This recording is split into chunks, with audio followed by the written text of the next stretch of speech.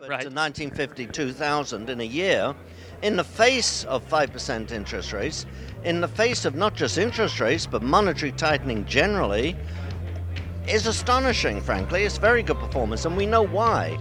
It's Welcome to the Gold Exchange Podcast, where we untangle market and policy complexity using timeless economic principles.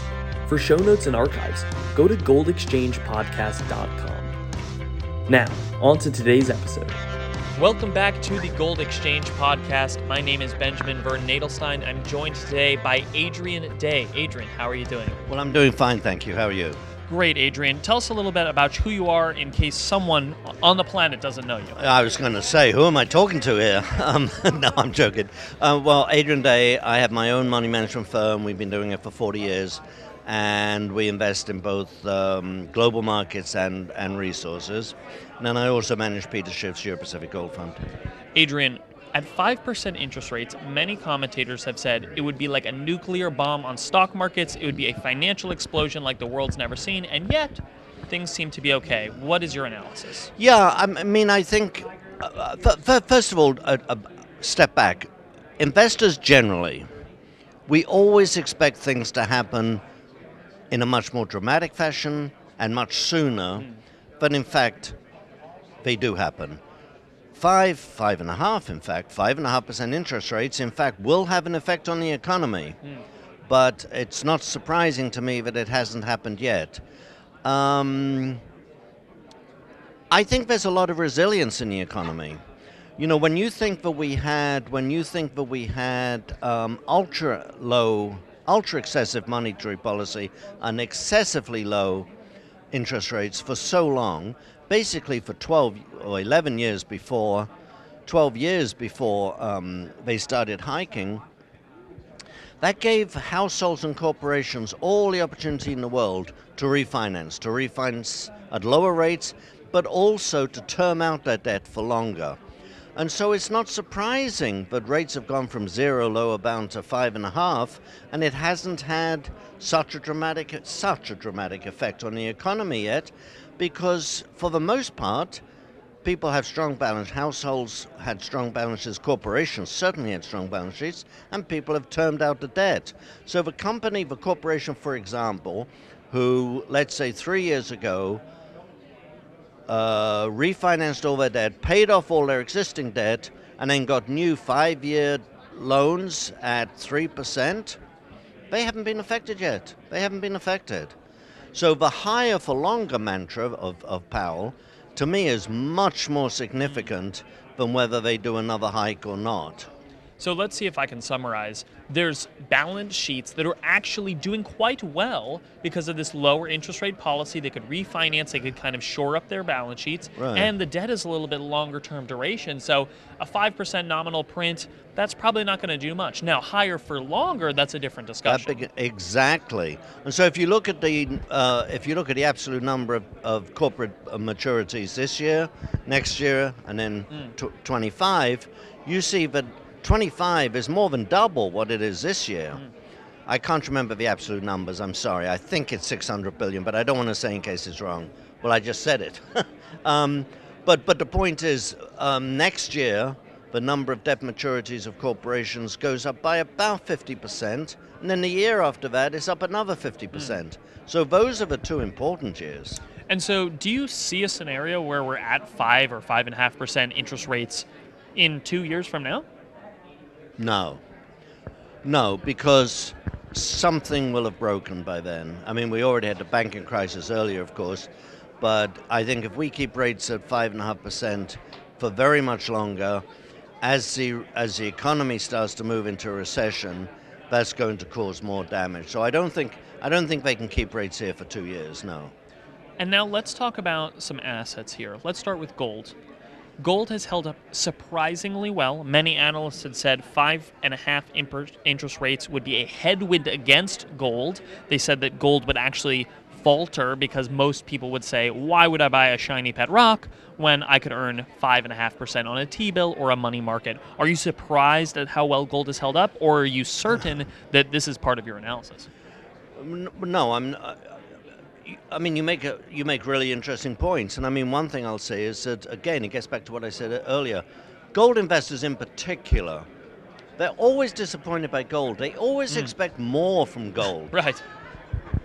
But a year ago, we were just a little over 1,600. Yes. So to go from 1,600 to, whatever it is, 'cause Almost 'cause 1980. it changes every day, but Right. to 1950, 2,000 in a year, in the face of 5% interest rates, in the face of not just interest rates, but monetary tightening generally, is astonishing, frankly. It's very good performance, and we know why. It's all, never say all, but it's primarily due to central bank buying. Okay. Because ETFs, of course, we see the numbers, ETFs have had massive outflows.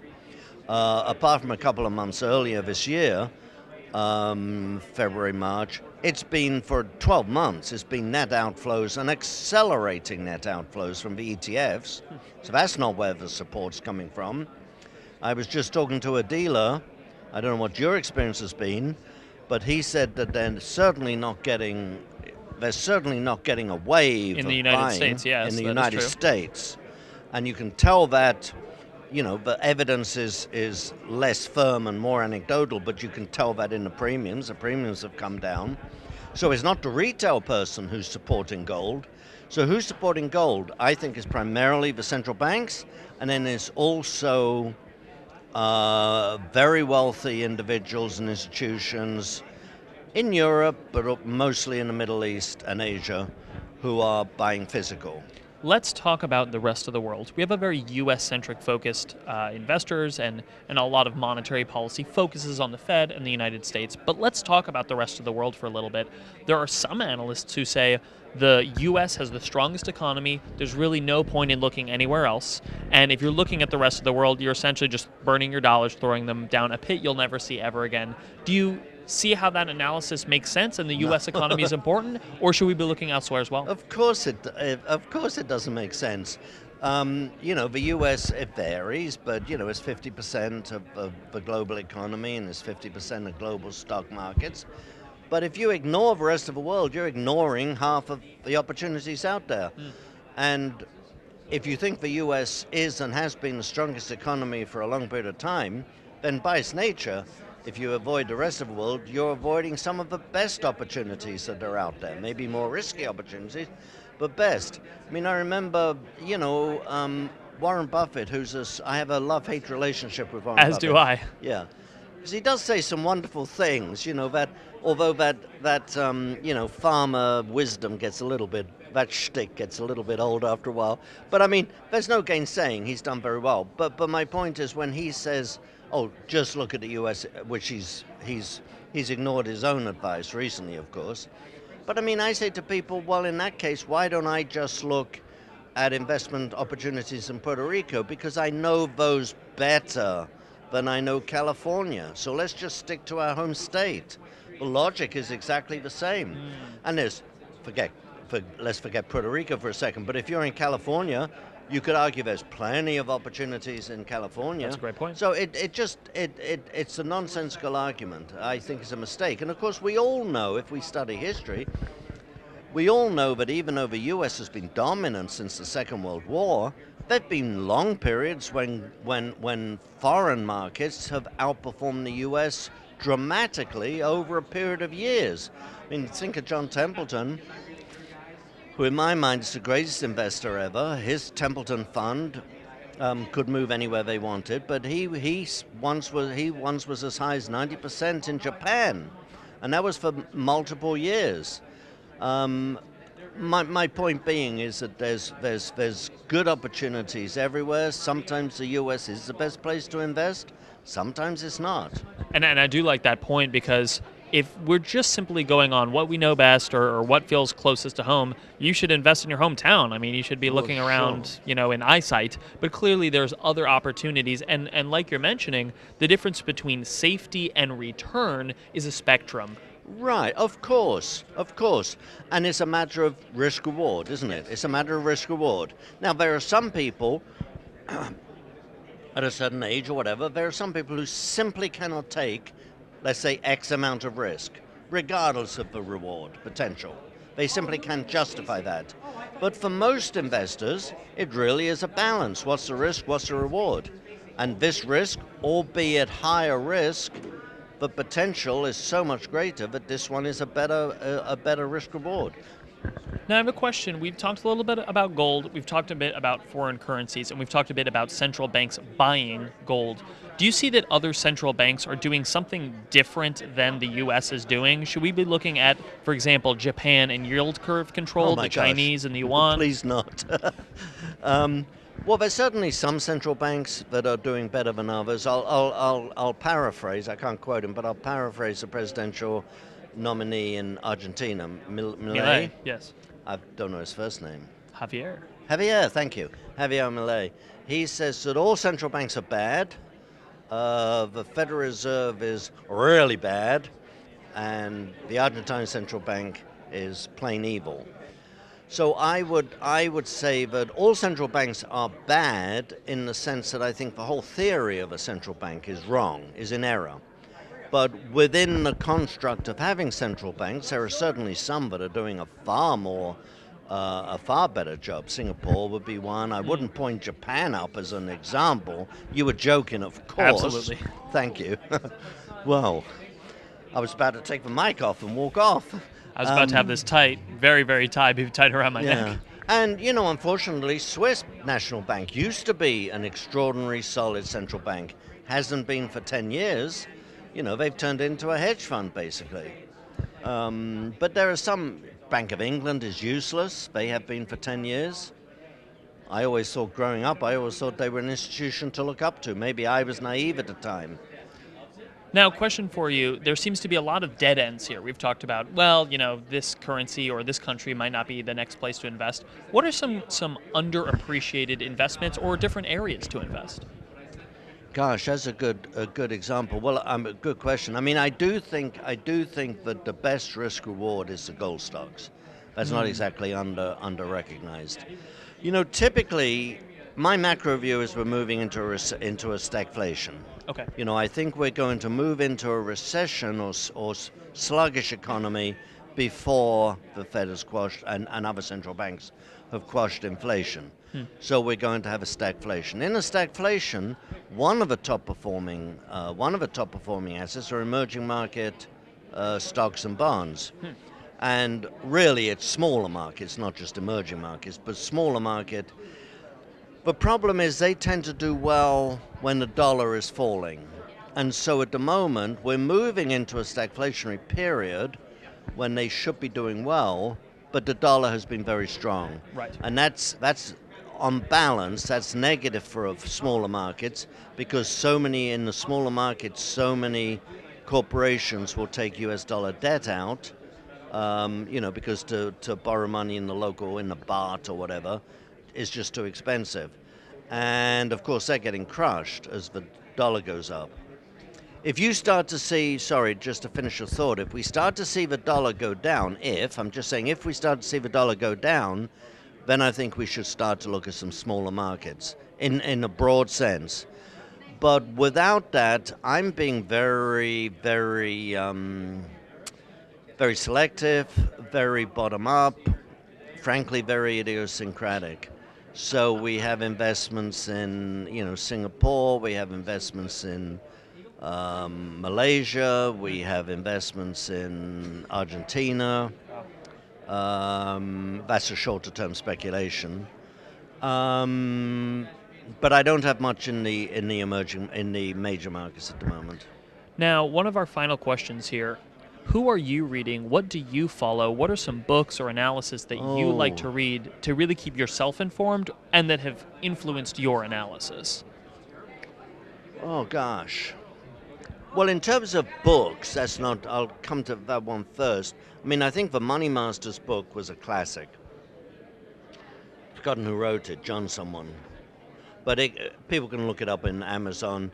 There's multiple editions of it. I think the first one is the best. Money Masters simply looks at some of the most successful money managers and what their style is. And the beauty of that book is it shows you, it demonstrates clearly that there's more than, I mustn't say more than one way to skin a cat because my daughter doesn't like me saying that. there's more than one way to skin a carrot. Peel a carrot. There's There you more go. than one way to peel a carrot. Because you see all these successful investors, and each one has a different approach. And the lesson that I got from that book, frankly, is, don't try to be all things and do all things. If you truly are, I don't mean be stubborn, but if you're a value investor and you're buying undervalued assets that you spent a lot of time researching, and you know this is a good asset that's undervalued, well, don't suddenly become a trend follower when it drops 5%. Because if you're a value investor, a 5% drop is meaningless. Similarly, if you're a momentum investor, and the momentum stops going in the wrong way, don't say, oh, well, I think I'll hold it anyway because it's good value. I mean, stick to your discipline. Anyway, that's a book. In terms of, I read Jim Grant's Interest Rate Observer. So much nowadays is on Twitter, which I don't have. But so much now is stuff that somebody just sends you something. Oh, I saw this, I saw that. Jesse Felder I follow. Jesse Felder I think is very good. He does have a free sort of subscription, which is a weekly, where he just sort of condenses basically some of the best things he's seen during the week, which I find very, very helpful. But his premium, or whatever he calls it, the paid subscription, is absolutely well worth getting. That's Jesse Felder. But there's lots of them. I mean, now I listen to a lot of interviews, so I follow what Brent Johnson at this show says very clearly. I subscribe to Peter Bookvar. And that is my gosh, I don't know what I should say, because I might have a special deal. I mean, I'm paying $100 a year. Maybe because I used to get it for free, so the people who got it for free, he's bumping us up slowly. But I mean, that's just so ridiculous, I mean, $100, you can't even get a hotel room for that. And Peter Bookvar is just one of the smartest, most insightful. So I get that, and I read every post he does. Yeah. And now, when people want to follow you, because we love your work and your analysis, where can people find more of your work? Yeah, the website, best website is www.adrianday.com. And when you go there, it'll tell you want money management, you want a newsletter, because we have to keep them separate for security, compliance reasons. But it's got all my interviews and, articles I've written and so on and so forth. Adrian, I want to thank you so much for joining us on the Gold Exchange podcast. We'll have to have you back soon. Well, thank you very much. I appreciate it. Thank you. This episode was brought to you by Monetary Metals. Monetary Metals is a different kind of gold company. Others buy and sell gold. Monetary Metals operates the Gold Yield Marketplace, a platform of products that offer a yield on gold paid in gold to investors and institutions, and are gold financing simplified, reliable financing denominated in gold with a built-in hedge for gold-using and gold-producing businesses. To learn more, visit www.monetary-metals.com. See you next time.